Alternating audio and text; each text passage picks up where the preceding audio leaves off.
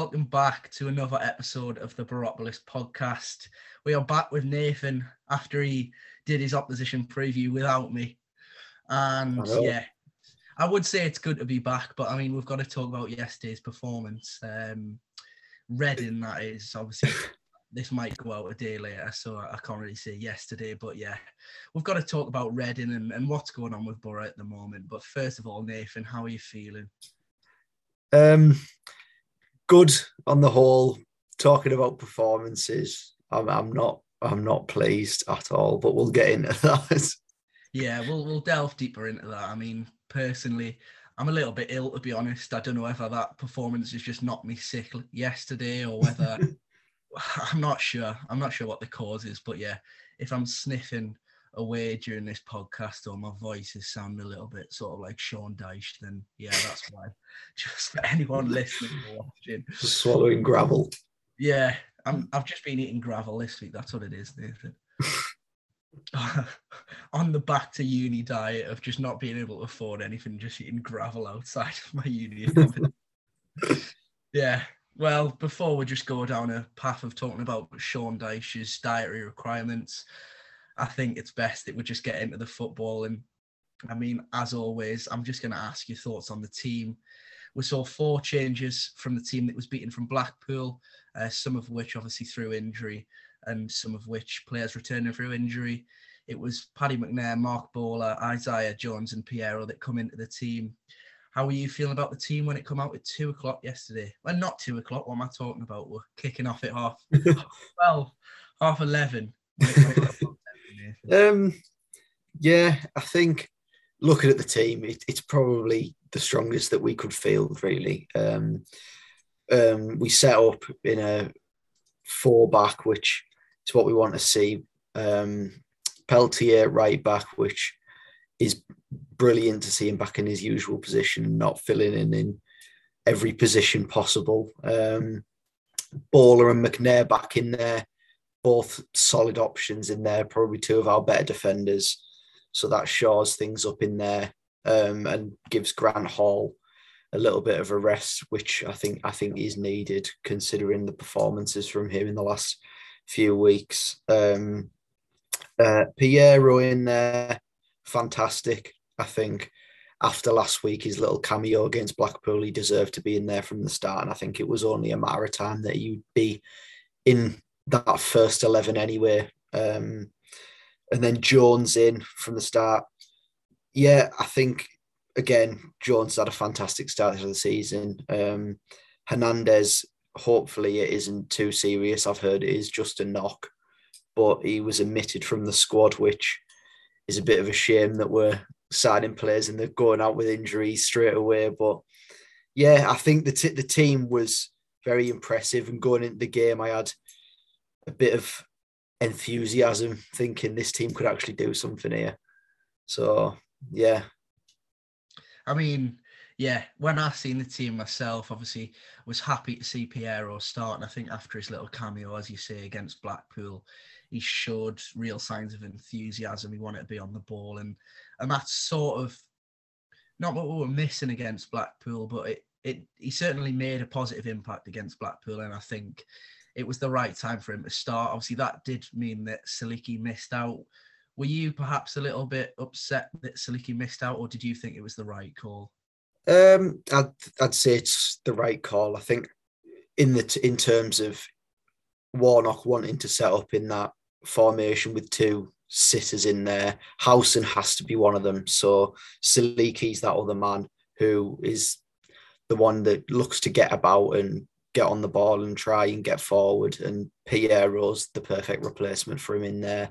I think Siliki's been okay during his first 2 appearances in the last week, but I think sometimes he can get caught on the ball. And even yesterday when he got caught on the ball a few times.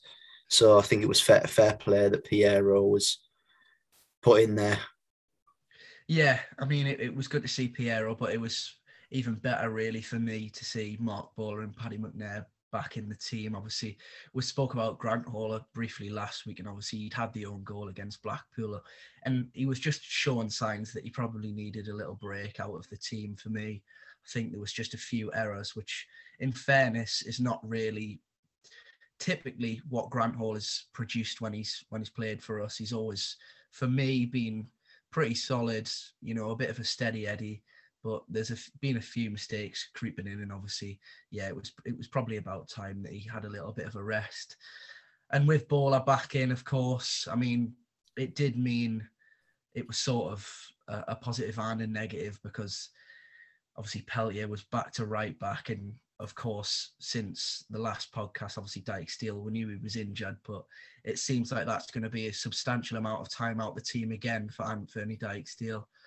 And obviously, it's a blessing because Bowler was back fit. I mean, I don't know who would have played as the two fullbacks had Bowler have not made yesterday. I mean, there was talk of Sol Bamba during the week, and I think it's best that we don't even try and think about Sol Bamba trying to play as a left back. So, yeah, it was good to see Bowler back. And to be honest, that was probably as strong as a back four as we could have fielded. And obviously, with the injury to Hernandez as well, I think, yeah, as you say, going into the game, I was overall just happy with the team.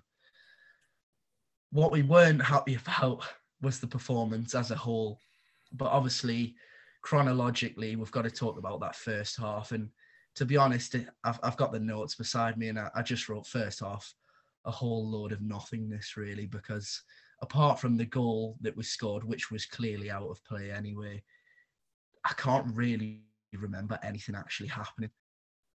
No, I agree with you there. I think after that first minute opener, which was rightly chalked off, that they seemed to have a lot of the ball. It was a strange first half, really. We scored our goal, which was chalked off. They had a lot of the ball, had a few chances. Swift should have scored. He got put in. Peltier got dragged out. Howson got dragged out onto Ajaria. Both of them left Swift in acres of space, and he just didn't pick his head up and pick his spot. That was a let-off. Lumley made a good save for that. But we didn't create a whole lot in that first half.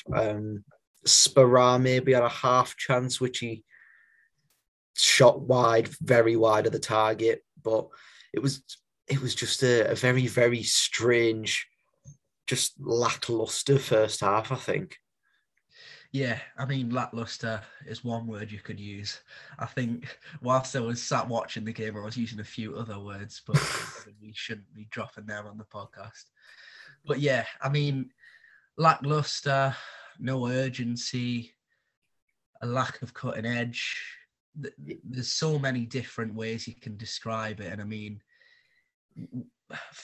it was complete opposite to the first half against Blackpool. I mean, first half against Blackpool were on the front foot, keeping the ball on the ground, playing nice football, getting at Blackpool. And it was just, of course, considering it's an away performance, you always are going to sit a little bit deeper, of course, but it just was missing everything that you actually want to see when you're watching a football match. Yeah, it just weren't great at all. We seemed to be in that first half forcing the ball to Jones, and that was pretty much the plan. Pass to Jones and see what happens. That was the game plan in the first half. We'd smash the ball to the left side.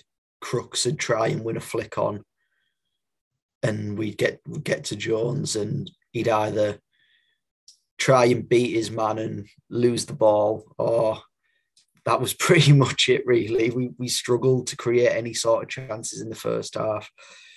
But it looked like one of those games where both sides weren't great until the second half, where I'd say John Swift sort of grabbed the game by the scruff of the neck and sort of pulled Reading through it.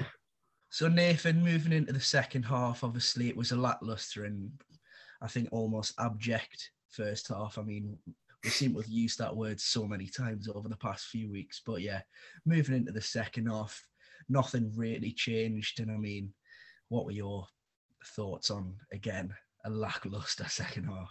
Well, being sat in my front room just at half-time watching the game, I thought, is there really any point in me even coming back for the second half, to be fair. And I wish I didn't. It was that bad, really. We didn't create any sort of real chances on Reading's goal. It was more just passing it around the halfway line. Reading had a few chances. Lumley pulled us out of trouble early in the second half. Tom Deli Bashiri got put in. Howson didn't follow him, and he was through on goal, and Lumley pulls out a decent save. But yeah, Reading got the just rewards in the end, coming down our left hand side where Bowler is. Bowler had pushed on because we continue to play a system where we man mark players pretty much all over the pitch, other teams attacking players. Bowler's got pulled out. Isaiah Jones is filled in at left back while Bowler's being pulled out, and they're getting down that side, cross it in, and Halilovic, with the worst finish I've seen in my life, pretty much sums the game up, really, doesn't it? Miscues a shot, and it sends Lumley the wrong way, and we just watch the ball trickle into the net. And from then on, I think it was pretty much expected that this was how the game was going to finish, really. We didn't show any real urgency to get forward and create chances and get back in the game. We just let the game pass us by, really. Yeah, I think it's probably the best phrase that can be used, to be honest. Even before Reading had scored, I felt like the game was passing us by. Obviously, last week we talked about the difference in the team when we try and get the ball down and play, as opposed to, for some reason, when we just decide to try and, hoof it up, for want of a better word, and hope to get some flick-ons. But the game passed us by, as he's saying. It was almost like we weren't really even bothered about winning. There was no urgency. There was no will to... I mean, obviously Piero played, and from what we've seen of him, he wanted the ball. I mean, there was a few times yesterday where, in fairness to him, he was one of the only players that was trying to hit crossfield passes and make things happen. I mean, there was a few times he made an angle and didn't receive the ball. But I think overall, again, and we spoke about it actually, I think it was the second or third podcast, I mean, relatively early on in the season. And I just still feel like the balance of the midfield is all wrong. Yeah, I think it's a strange one. But I think when Piero's playing yesterday, I don't think he suits playing in that two in midfield, really. I think he needs to be a bit further forward where he can sort of get on the half turn and make things happen for the other attacking players around him, and playing so deep and picking the ball up 5 yards in front of Dale Fry and Paddy McNair. I don't think that really suits him. I think he needs to be a lot further forward to try and influence that game. But if that's the system that the manager wants to play, then we just have to sort of let players adapt to that system, unfortunately, and not get too carried away with players maybe not playing in the correct positions, and we're just going to have to give them time, unfortunately. But yeah, I think it's a game again where we just have let the game pass us by. It's same as Coventry. We didn't look like we were creating any sort of chance. And at Coventry, we had 3 shots on target in the space of 30 seconds. Yesterday, just looking at the stats, we had 10 shots in the game, and I can't remember many at all. I don't know why it's claiming 10. 2 shots on target, and 2 shots on target in 90 minutes is dismal, really.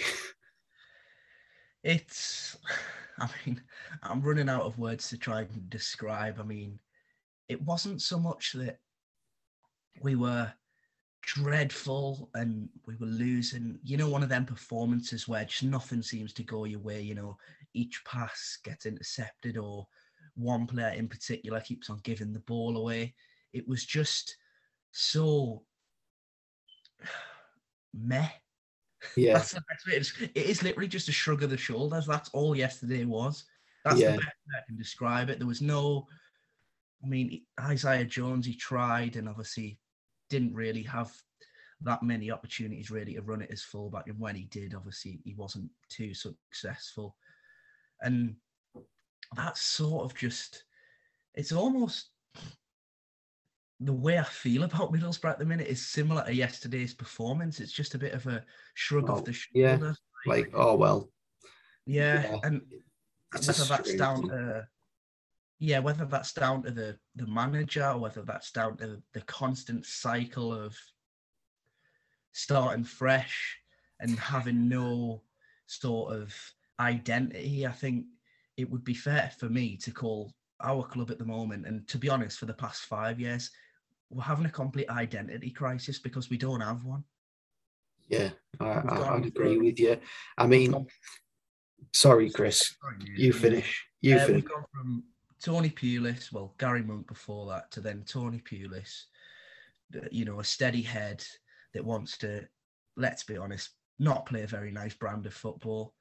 We've then gone to Jonathan Woodgate, who in fairness, I don't think ever really was right for the job, and who probably, it was too early even in his managerial career to just give him a job of that size. And in fairness, he tried to change the way we played. He tried, you know, to get the ball down, and obviously there's the famous line about the golden thread, and I mean the golden thread snapped it off after about 2 games under Jonathan Woodgate throughout the club. So yeah, I mean from Woodgate obviously we went to Warnock, and even now I think Warnock deserves credit for what he's done and keeping us up. And I mean even last season up until Christmas we were everything that a Neil Warnock team typically is. We were hard to score against, solid defending set pieces.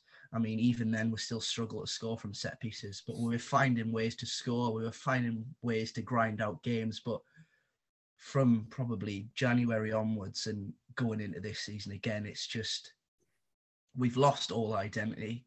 And Yeah, in fairness to the Borough Breakdown podcast, I was listening to a clip from there the other day, and I think it was Johnny talking about just, we don't have a style. If someone asked me what type of team we are, I couldn't say, because we don't have a style, and it just goes back to identity. I think, I mean, we'll get onto it later because of the Twitter questions, but I just think we're at a stage now, we're at a pause where if we did change manager now, I think it would probably be for the best for Warnock and for us as a club, because we've got Kieran Scott in who wants to implement something different and get a forward-thinking club. I mean, I watched Brentford yesterday and tweeted about it and just said, how nice would it be to watch a forward-thinking, attacking team?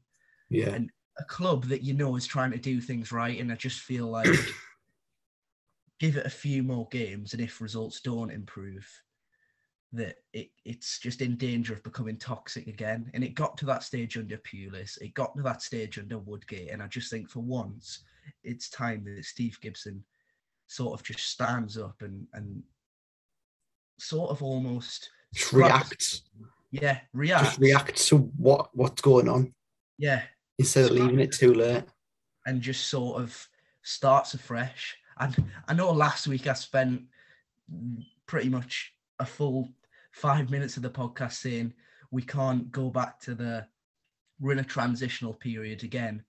But if that's what it's going to take, if that's, you know, getting rid of Warnock, and it probably sounds like I'm desperate for him to go, but to be honest, it's not even Warnock. It's the past 5-6 years at the club that I'm just at a point where, again, I'm just like, even watching games, I don't really get excited about watching games anymore. It's just, oh, we've got a game and come on here and talk to you about it. And obviously it's brilliant to talk about it and hear everyone else's thoughts. But I think I echo. I've seen a few other comments, and it's our brand of football. It's everything that we stand for, and it's just all a bit of nothingness, really. Yeah, I think you completely bang on, really. Talk about identity. Last year, we were defensively solid for the first half of last season, but since the turn of the year, it's been horrific. Some of the defending has been awful. Yesterday, defending horrific, and I think we've conceded a fair amount of goals this season as well. But even listening to Sky Sports yesterday, they talked a lot about Middlesbrough being good from set pieces. I don't know what sort of things they're seeing, but Reading, apparently one of the worst defensive sides in the league from set pieces. So they were bigging it up. What one in particular, one set piece. Say it was quite late in the game, saying, "Oh well, we know Reading's issues from set pieces, and Middlesbrough, Neil Warnock's side, typically good from set pieces." And I'm thinking, what are you talking about? And we took it short to Tavernier. Tavernier's tried to put a ball in the box, and he's hit the first man. It went for a throw, and I just thought that just pretty much sums Borough up at the minute. Like, we don't have anything really about us at all. We're not defensively solid. We don't go and get at teams and try and outscore them. We're just a whole load of just nothingness and just in a constant state of stagnation. That's what I've found from watching Borough over the last pretty much since returning to the Championship. Just constant stagnation. And we've tried different methods to get out of the division, whether that be spending our way out, which failed, and we sacked a manager after 6 months, or staying for Pulis, who, how long was Pulis here for? A year and a half, 2 years nearly. So we have had managers in that time that have had periods of time where they can sort of steady the ship and turn it round and get it going in another direction. And I thought that was going to be happening with Warnock, really. He steadied the ship by keeping us up, which was brilliant for him to keep us up, because I had no questions that we were going down 100%. And he did turn us around last season. Start the season, I thought, we're on a roll here. This could be us. But since Christmas, it's been nothing short of just embarrassing, really. That the wins. I don't know what it is now, that stat, but it keeps ticking over every week. 10 wins in 40 near enough, which is about 25% win ratio, which just simply is not good enough. And yeah, I think last week it was a bit of a strange podcast with a lot of the assumptions that were coming in. I was listening to them and thinking, I'm pretty much turning Warnock out in this podcast. Over the course of that podcast, it felt like you went from, yeah, we're not doing great at the moment, to at the end you were like, I've sort of made my mind up now. Yeah, and yesterday it is really becoming hard to sort of back the team at the minute, and Neil Warnock. Yesterday was just yeah. I think that's just the word of the podcast today is just pretty much, and just shrug your shoulders, and it was just nothingness yesterday. And we haven't even finished talking about the game yet. I know. I mean, we've just got off on a big tangent, but the thing is, it did need to be talked about. But we'll just talk about quickly Crooks sending off. I mean, it isn't a sending off. I don't care what anyone tells me. It simply isn't a sending off. I mean, yeah, the game was already done. I don't think just going back to the game again, normally if you're getting beaten, you go into the final 5 minutes of a game and you think, do you know what? I feel like we might nick something here. There was not one fibre of my body that thought, yeah, we'll get a late one here. Yeah. Really nice. I just thought, do you know what? The game, as soon as Reading scored, I thought, well, we've lost. Yeah. And I mean, the substitutions I just want to quickly talk about. I mean, bringing Sparrow off when we're chasing the game, not bringing Uche on, and that is, we'll move on to it shortly, but that is one of the questions why Uche didn't come on. And some of Warnock's decisions of late, I think the Sparrow substitution yesterday, earlier on in the season when he kept on taking Uche off, and just overall, the way we played was just, it's not nice to watch. There's no excitement. And I mean, I'm at risk of going on another tangent. Yeah, I mean, you've asked me about the Crooks sending off, and in my opinion, it wasn't a sending off. I think anyone that's played football or knows football knows that you've got to go for that ball. Yeah. The ball's there to be won, and obviously he's jumped in, but it's not a red card, and I wouldn't be surprised if it's rescinded, to be honest. And that's a whole other topic that we could go on about for days. Quality and some of the decisions that are made from EFL referees, but it's probably best we don't go into that either, to be honest. Yeah. Just sorry, Nathan, just a question before we actually move on to the questions and assumptions from Twitter. Yesterday, is that as bad as we've been all season? That and Coventry, pretty much. They're the two. I think the Coventry one stands out to me quite a lot, considering we were both in that away end that day. Yeah. And I think it always is probably worse when you've paid and you're in the away end, just watching everyone around you celebrate as your team gets beat. But I mean, even watching it on Sky yesterday, I felt sorry for anyone that travelled, and fair play to those that made the journey, especially for a 12:30 kickoff.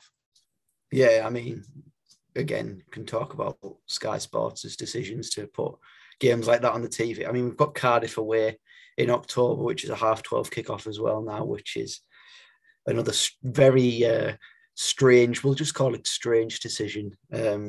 But yeah, going back to your question there, is that as bad as we've been all season? Yeah, pretty much is the one word answer. I think we showed no urgency again after going 1 goal down. Even before going 1-0 down, we didn't look to take the game to them and try and go into a lead and get something from the game. It just looked like we didn't have any sort of real plan at all, really. And looking at that team, those players on paper, when you saw that team, you look at it and you think, yeah, that team's as good as we can really field at this current time. And if you can't strike a tune out of that team, then maybe it's time to move on, unfortunately. Yeah, and I mean, I didn't want to. I'm trying to move on from it, to be honest. I didn't want to go back to it, but just thinking again of yesterday, and I don't think, not that I don't think it's fair, but I don't really think yesterday there was one specific player that let us down. But to be honest, just thinking of that moment where Howson lost his man, and I think we spoke about losing the midfield battle again yesterday.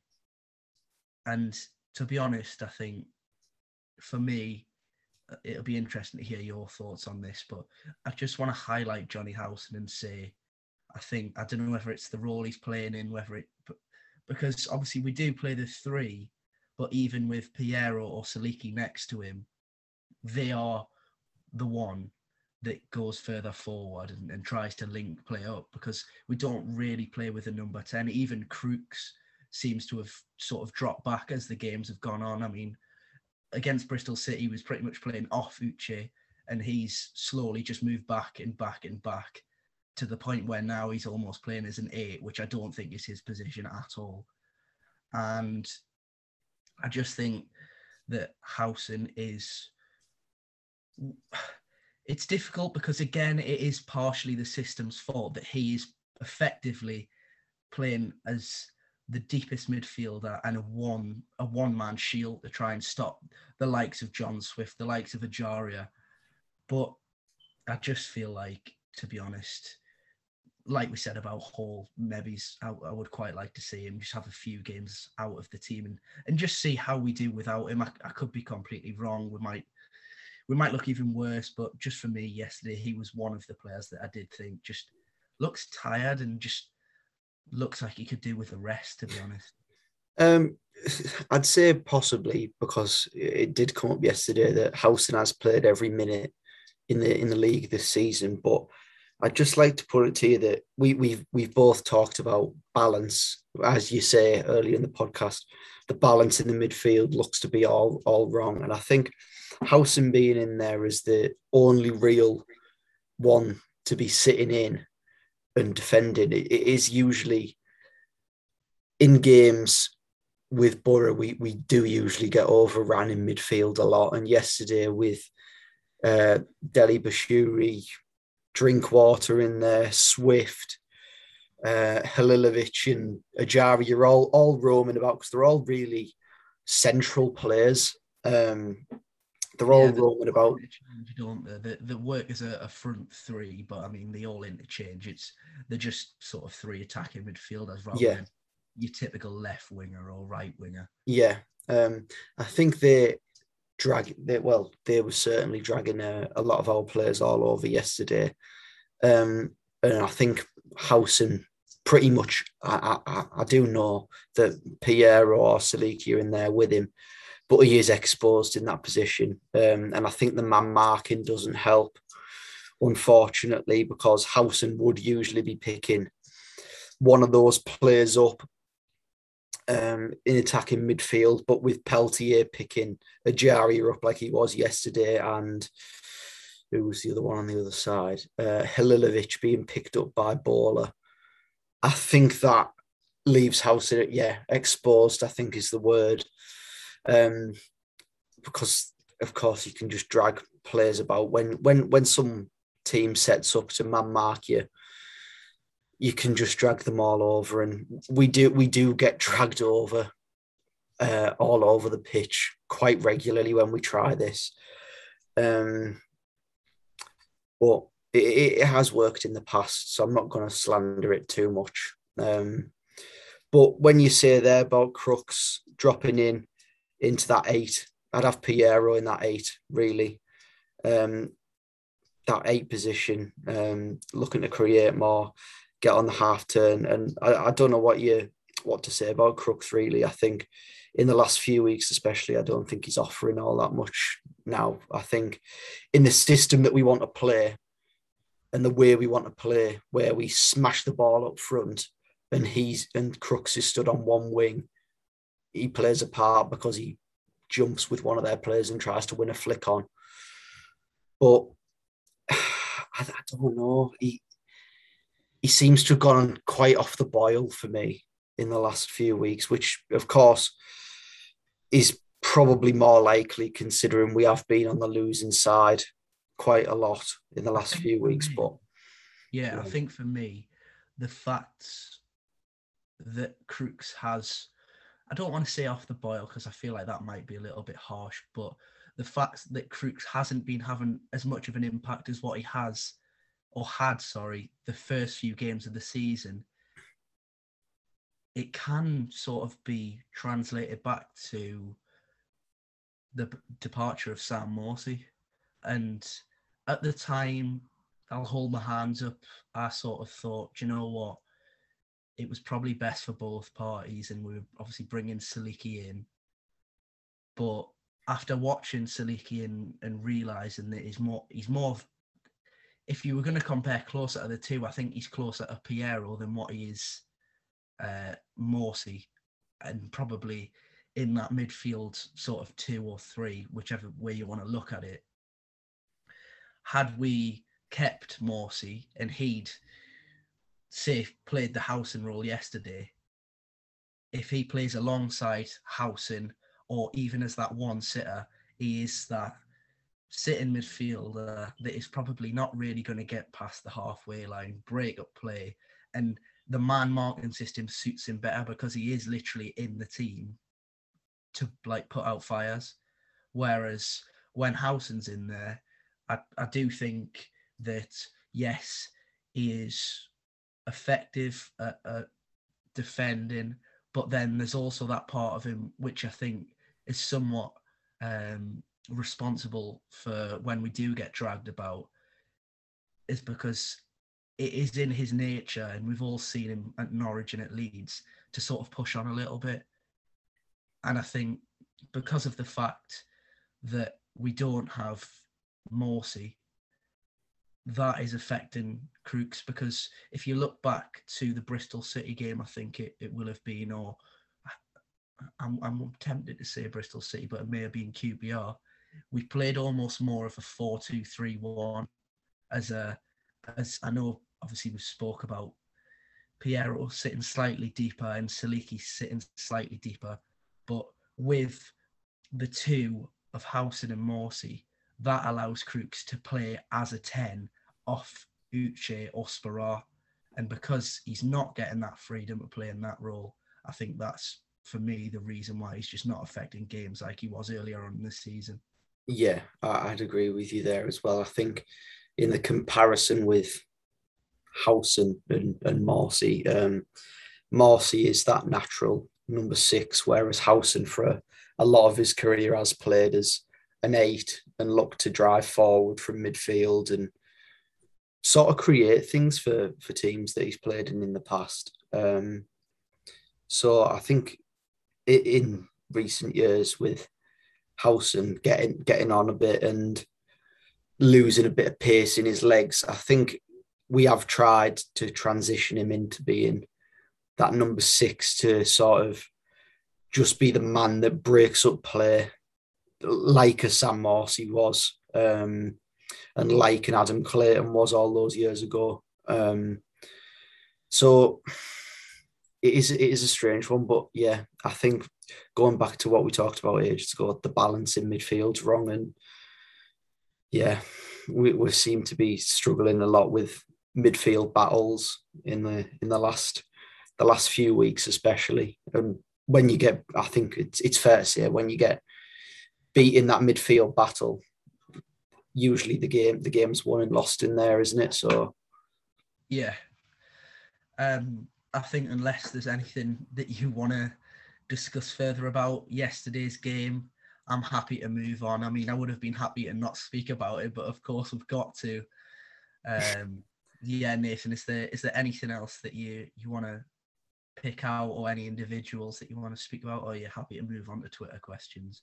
I just mentioning there, of course, we said didn't have all that many chances throughout the game yesterday, but I think our biggest chance of the game was Joe Lumley. Yeah, of course. I mean, he, in fairness to him, kept us in the game. He did, yeah.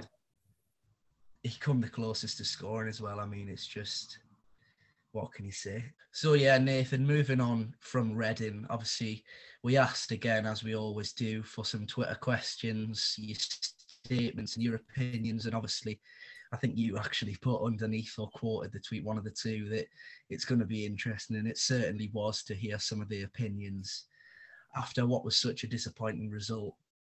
And the first one that we received on Twitter was from Spainstar24. I hope I've pronounced that correctly. And he said, why have the referees been absolute garbage this season? And also, why didn't Uche get on? John also mentioned about Uche, but I'll sort of give you two questions there. So first of all, why are the referees so garbage? Do you know what? I'd just rather not talk about refereeing decisions, because I think it gets away from the game, really. But yeah, why have referees been absolutely garbage so far this season?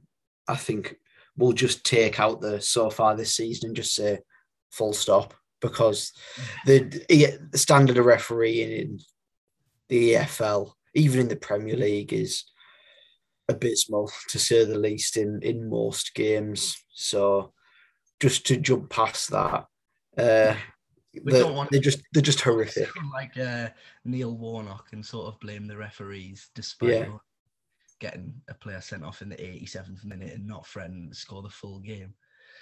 But yeah, to answer the question about the referees, I think we don't want to get drawn up on how bad they are, because it's nothing that we haven't seen before. But on Uche, as I said, John also asked, why didn't he get on the pitch? We were chasing the game. What was the reason for him not coming on? Neil Warnock's decision making. I think that's just what we've had to deal with in the last few weeks. Some of the decisions are just a bit strange to look at, and I think you can go all the way back to the start of this season where we played QPR at home and he brought Chuba Akpom off the bench, only for him to be shipped out the door 2 days later. Yeah. So it just, nothing ceases to, God above, nothing ceases to amaze me with some of the decision making. I think Jones shouldn't have been brought off yesterday either. But especially the Sparrow one. What a strange one that was. I mean, chasing the game, you need a goal. So you take off a number 9 and throw Crooks up front, who's just the big lad that you try to hit. It's just a strange one when we have Uche there on the bench that can provide, for me, a much bigger problem for Reading's defence than leaving Crooks up there on his own. I think Uche is probably our best player in the squad at pinning players and bringing others into play, really. I mean, Sparrow's been doing that okay as well, but going off the first few games of the season, Uche was fantastic at that. And with 10, 15 minutes to go, why not take the risk and bring him on? It's a baffling decision for me. I think the thing that makes it even more, I was going to say concerning there, but I mean, even more crazy really, is the fact that we haven't even mentioned it yet. Reading were playing with a team without a recognised centre-back. Yeah. We've literally, I think, a full-back and a centre midfielder at the back. So if you're playing as someone that doesn't tend to come up against, the bigger threats that the Championship has to offer, the likes of Uche and other strikers, Mitrovic, when you're not used to having a bully of a striker, try and pin you in and get fouls and just cause problems. I mean, we just let them have the day off, really, didn't we? It seemed like the perfect opportunity to throw Uche on and say, have a battle, try and win some flicks, try and, make things happen. And for whatever reason, he just wasn't introduced. It like you say, it is a baffling decision for me. Yeah, it's a very strange one. And I spoke with Louis, my mate, who was on the opposition preview the other day. And he just spoke to me. He was at the game yesterday and he said, I thought we'd provide a lot more threat than we did. And he said he was baffled as to why Uche didn't come on. From what he's seen this season, he says Uche has been everything that we talk about on here. He's been a brute. He gets the ball down well, causes problems, and just looks to be an all-round threat. And what a strange decision to not bring him on. I think it's just, I'm lost for words as to why he wasn't brought on the pitch, really. Strange one, very strange one. Yeah, it is very strange. And I mean, just talking on your mate that done the opposition preview, Louis, I mean, he said yesterday he was at the game, as you've just mentioned, that he was shocked as to the fact that we didn't offer anything. But I mean, I'm just laughing about it in my head now. It goes to show that you have not offered nothing when the best chance of the game falls to your keeper that comes up from a corner. Oh, unbelievable, really. I mean, that's the position that you would... I'm not saying that Joe Lumley should have been subbed off for Uche, but that's the position where Uche probably should have been had he been on the pitch when we had a corner. And you would hope Uche would do a better job of scoring than what our keeper would. I mean, again, one of the many things I thought I wouldn't be saying in this podcast when we decided to start it, but yeah, it's... Our goalkeeper had the best chance of a game. That's absolutely unbelievable to talk about, really. It seemed 100 minutes we played yesterday. Yeah. 100 minutes, and out the full game, the best chance we had was a header in the last minute from our goalkeeper. Unbelievable. If you don't laugh, you will cry. So yeah, I mean, let's just laugh at it. Let's just laugh at the fact that Joe Lumley has caused more of a threat than we managed all day. Yeah, crazy. But it just, if that doesn't show anyone the lack of threat and load of just nothingness that we provide going forward, I don't know what does, really. Goalkeeper having the best chance of the game. Christ. I mean, obviously, we're talking about a load of nothingness and the lack of threat. And to be honest, I think the argument now is, as well as the fact that, you know, Neil Warnock was coming to the end of his career, that the tactics and the players we have just don't match up. We've got the likes of Sparrow, as we say, Piero, Saliki, Hernandez, of course he's injured, but Jones. And Neil Warnock's tactics just don't suit what the squad we have, to be honest. And I also seen a comment this morning, actually, which said, do you think that the fact that we have these types of players and we have a bigger squad to choose from, as opposed to earlier on last season where, you know, you could name the starting 11 before the team had come out and you knew every week pretty much what was going to be the team up until January? Do you think the fact that he's almost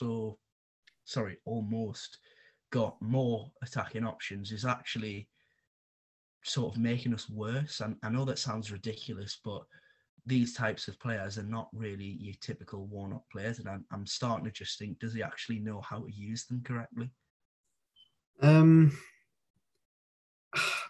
don't think it's a case of that, because we've seen him work with players in the past that you probably think he's just not a typical Neil Warnock type player, and Neil Warnock makes them perform. I think the one you look at is Tarapt. He made him the best player in the division and probably one of the best players the division's ever seen. So I think that's a bit harsh, really. But I think more so, to be honest, I've probably put that question across it a little bit. I've probably worded it slightly wrongly, but not in terms of a certain type of player. But do you think he would prefer, say, a Duncan Watmore? I mean, we haven't really seen an awful lot of him recently. Duncan Watmore, you know, he's not a holding midfielder, he's an attacker. But do you think he's almost got a little bit of pressure on him to the fact where he feels like he's got to play everyone? I know it shouldn't be the case, but I'm just trying to find reasons as to why it's just not working. Yeah, I don't know. It's a strange one, because I think in the Championship especially, rotation is needed. I think we've had, in the last few weeks, Saturday, Tuesday, Saturday, Wednesday. Of course, we had a week off this week, but Saturday, then we've got Tuesday night and next Saturday. So the games do come thick and fast, and I think you do need to rotate, or else injuries come. But then again, it seems with Borough at the minute, injuries come whenever, no matter what. So it is important that we do have a bigger squad and a bigger pool of players to pick from, because we seem to just be having injuries left, right and centre, and I dread to think where we would be if we didn't have that pool of players, unfortunately. So Nathan, the next question that come through was from Matt. And I think it was always going to get to this point, to be honest. And Matt asked, if we fail to win the next 2 games, does Gibson have to make a decision before the international break? And if Gibson doesn't step in, does it mean that Scott is going to have to, and sort of in his new role, make a decision that probably no one at the club probably foreseen before we made Scott's appointment? Yeah, I think if we fail to win either of the next 2, really, I think we're seriously going to be struggling. I think it more depends on that whole game, really. Yeah. I think if we go and play Sheffield United and either win or draw and don't follow that up with a win or something at Hull next week, I think it probably signals, especially going into an international break. Yeah, that's what I mean. The international break gives you time to make change, and it's probably the perfect time, really. If we don't do anything in this next week, I think it is probably time for Gibson to pull the trigger. Unfortunately, I think as much as I like Neil Warnock, it's painful to watch the football at this moment in time. And I was speaking to a mate yesterday who's a Leeds fan, and he just was chatting to me about the Borough and other football, and he said it's a strange one with Warnock because when he's your manager, you're a bit iffy on him.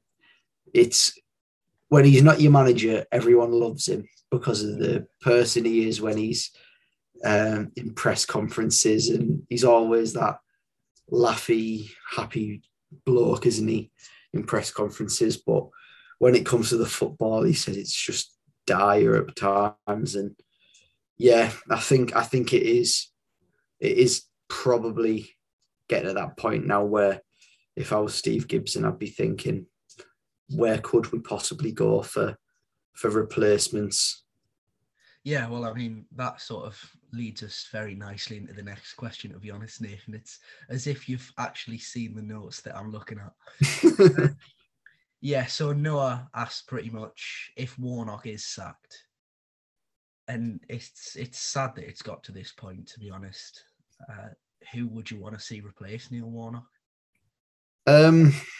It's a strange one again, because there are names available, but whether or not they'd either want to come up north and manage Middlesbrough or what, it just depends. But I think if you want to have your Woodgate golden thread of attacking football, the man's got to be Eddie Howe that you want to look at. But I don't think that'll ever happen, unfortunately, for us. I think he's been at Burnley in the past, and he was homesick being that far up north. So coming to Middlesbrough, he'd probably get a nosebleed.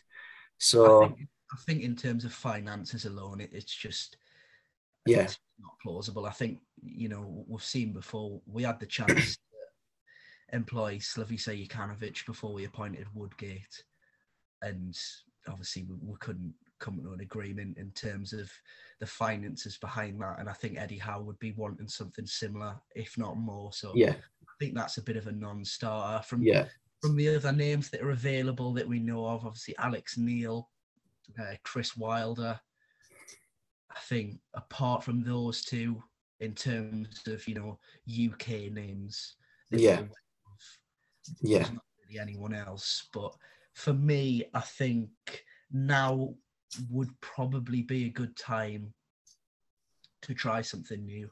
And I can't really actually give you a name, but by that I mean we've gone for a foreign manager once in our history, Aitor Karanta, and obviously it doesn't necessarily mean just because the new manager may come from a different country that he's going to be the saviour and we're going to play attractive football. But I think in terms of just an identity, going back to that, and a different culture, and obviously with Kieran Scott as well, I think it's time we tried something fresh and new, and not fresh and new by employing one of Gibson's mates or Stuart Downing. I mean, he's just retired, so never rule that one out. But yeah, I think for me, I'd be looking in the German leagues, in the French league, Italian. I mean, I can name any amount of countries. And yeah, if it gets to that, of course, it would be a discussion where I would have to do a little bit more research. But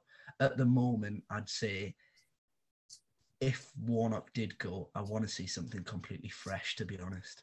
Yeah, and I think Scott's done work with foreign managers in the past, of course. The main one, it's Daniel Farker at Norwich. But for me, looking at things now, I think if we don't go down the foreign route, I think the man I'd be looking at certainly is Chris Wilder. I think the way in which he's only had 2 jobs previous to where he is now. He was at Northampton Town and was a relative success there. And then his story at Sheffield United is fantastic. He stabilised the ship in League One, got them promoted, and they won League One at a canter, really, I think. Got that side into the Championship and stabilised them, and within 1 season they were ready to go again and bounce, and they went to the Premier League and played some fantastic stuff on the way, playing the back 3 with wing backs, something that seems to be a regular theme in the Championship, and with a lot of sides in the division now, they go with that 3 at the back and play with wing backs.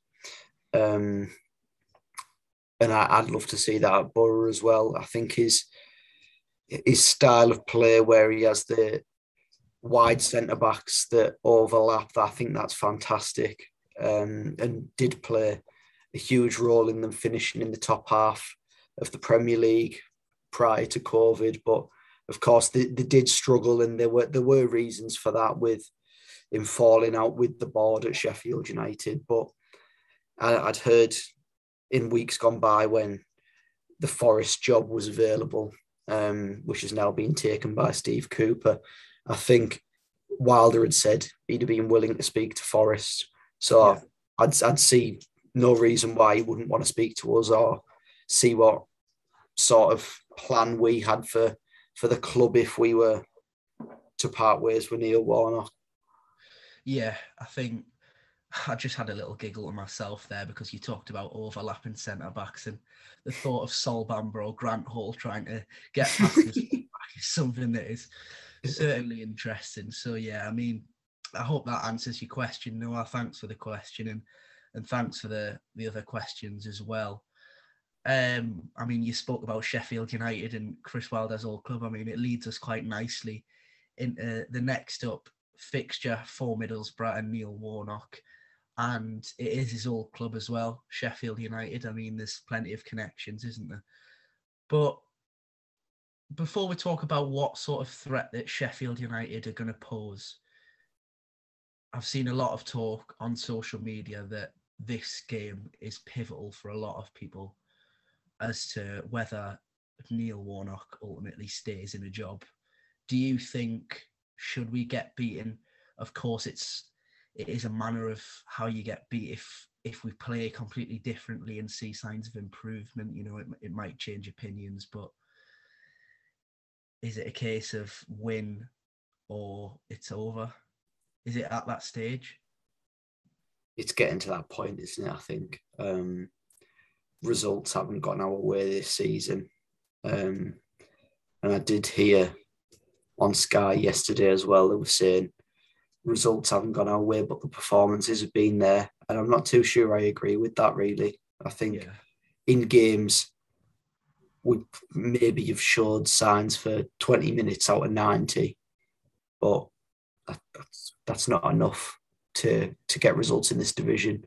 And we've been rightly punished by teams for playing so abjectly and poorly really throughout games. So yeah, I think it really is an important game, and should we get punished again with another defeat, and perform as poorly as Reading and the second half really against Blackpool, I think it's probably time to think about moving forward without Neil Warnock at the helm, really. Yeah, I mean, throughout this podcast, it's felt as though we've made our opinions clear on what we think sort of needs to change. And for me, I think it's always a case of when a manager's under pressure, the hashtag starts, doesn't it? It's Woodgate out or Warnock out or Pulis out. And I don't think I'm at that stage yet. That might seem surprising considering I've spoke of how disappointed and angry I was with the performance yesterday. But it's one of them where I know that really moving forwards, I don't think that Neil Warnock is the right man for the job. And I don't really see a point in him staying beyond probably now if nothing's going to change. But I don't want to be one of those where sort of it takes away from what Warnock did do, because I'll always sort of be grateful for the fact that you said it earlier in the podcast, had he have not come in, we'd have probably still been a League One club now. Yeah. And I think he does deserve credit for that. And I think if he is to leave, I want it to be sort of, and I know you've got to be selfish and look out for the club, but seeing as though it's probably going to be his last job as well, I don't want to be the person that says Warnock out and try and like create a bit of a toxic atmosphere. But yeah, I think should we get beat, going back to my question that I asked you, should we get beat off Sheffield United, I think ultimately it probably is time to part ways and start something fresh.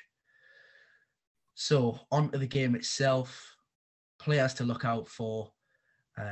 I picked out two, one of which, similar to Martin Waghorn, I feel like just one of those players that always has a good game against Middlesbrough. Billy Sharp, I think his scoring record is pretty good against us. I remember him scoring for Southampton against us, and of course he scored that wonderful goal after the tragic news about his son a good few years back now when he was playing for Doncaster. And yeah, I mean, Billy Sharp, he scored yesterday, spoke in his post-match conference about how much he hates Derby. Is Billy Sharp a player that you'll be sort of expecting to score on Tuesday night? I think Billy Sharp is a testament to himself, really. I think he's a fantastic footballer and a fantastic goal scorer in this division. One of the best of all time in the second tier, really. I think given Sheffield United being in the Premier League in the recent few years, and they've spent heavily on forwards to try and keep them in the division with McBurney, Brewster, Mousset, all these players which have come in for large fees. And it's a testament to Billy Sharp that he's the one that's still leading the line for Sheffield United when they've come back down to the division. And he's the one that's firing in the goals for them. His movement is outstanding, even though he's getting on a bit now. He still has that slight turn of pace to get away from players and create himself that space. And he's one of those where he only needs one chance and it's in the back of the net, really. And I think with the players around him in that Sheffield United side as well, now that things have started to click for them, I think that he's the man to put away all their chances, and he's going to get a lot with the players that are around him creating. Yeah, and one of the players that are around him creating, he was brought in late in the transfer window, Morgan Gibbs-White. He's a player for me that I think is probably unfortunate not to still be at Wolves. I mean, they're struggling at the moment in the Premier League. And of course, he is a creative player, someone, to be honest, that I would have quite liked to have seen at Middlesbrough. He's both-footed almost. You never quite know what foot is his strong foot. And a player that has undoubtedly had an impact on Sheffield United's recent upturn in form after a poor start of the season. Obviously, I think they only picked up 1 point out of the first 3 games, but since then, they're now unbeaten 5 times in the league. So yeah, Morgan Gibbs-White, another player that you wary of what he could do to us on Tuesday night. Yeah, I think he's probably the one to watch, really. One of the better attacking players in the division, coming down from the Premier League. He was on loan at Swansea last season and proved to be a good player for them in the opening few games, but suffered quite a serious injury that kept him out for the remainder of the season. And he's dropped back down to the Championship this year. And from what I've seen of him so far, he looks very, very dangerous and someone I don't want to see running our defence on Tuesday night. Yeah, he's in the similar mould of a Chris Willock, who, tore us to shreds for QPR, similar build and similar style of player. So it's going to be interesting to see how we cope with him.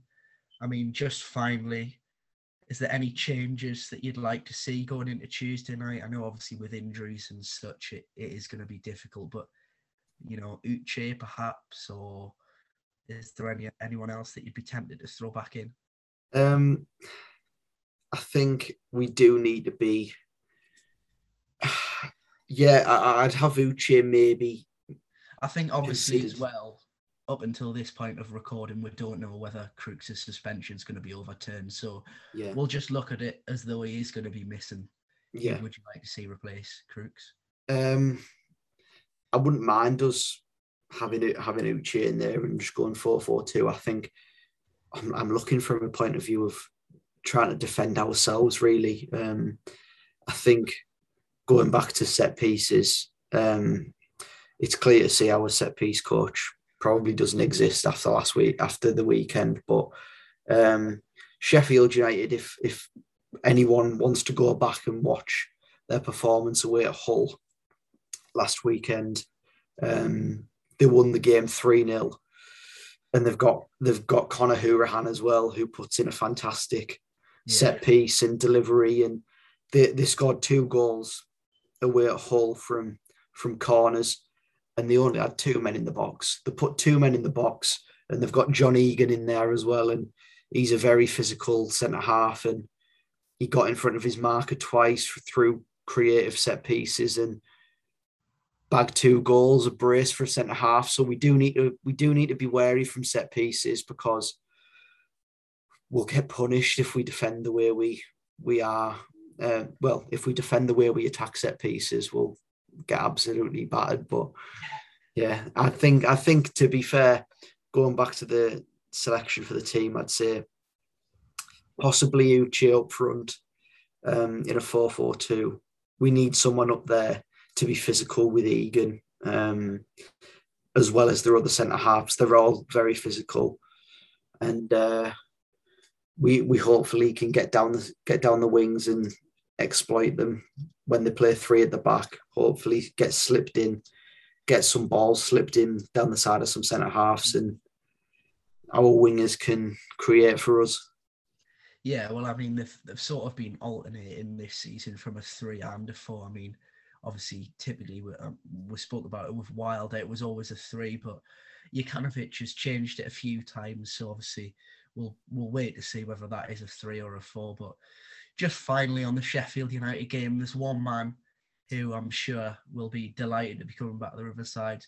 If you are going to the game, just a piece of advice: hide from any of Adelaide Guardiora's shots from outside the box, because you may be hit with a football that is stray.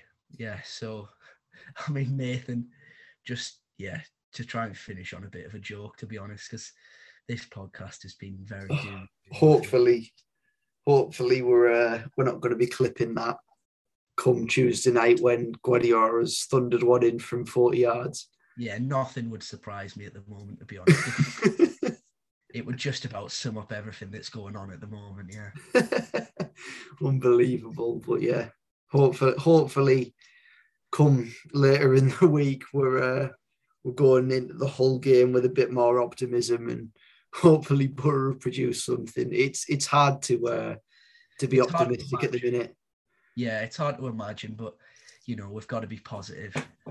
In terms of the whole game, obviously we haven't spoke about it in this podcast, but I think me and Nathan are planning on doing something after the Sheffield United game to sort of preview and review the Sheffield United result and preview the trip to Hull. So I think that is probably a good place to wrap this podcast up. It's been an interesting one. I'm sure people will be interested to hear our views on Neil Warnock, and obviously thanks for getting in touch through social media and letting us know your thoughts on Neil Warnock, and just interacting as always. So from me and Nathan, thank you as always for listening to the Boropolis Podcast, and we'll see you again soon on YouTube, or if you're listening on any of the several audio platforms you can access us on. So thanks again for listening and watching, and that's been another episode of the Boropolis Podcast.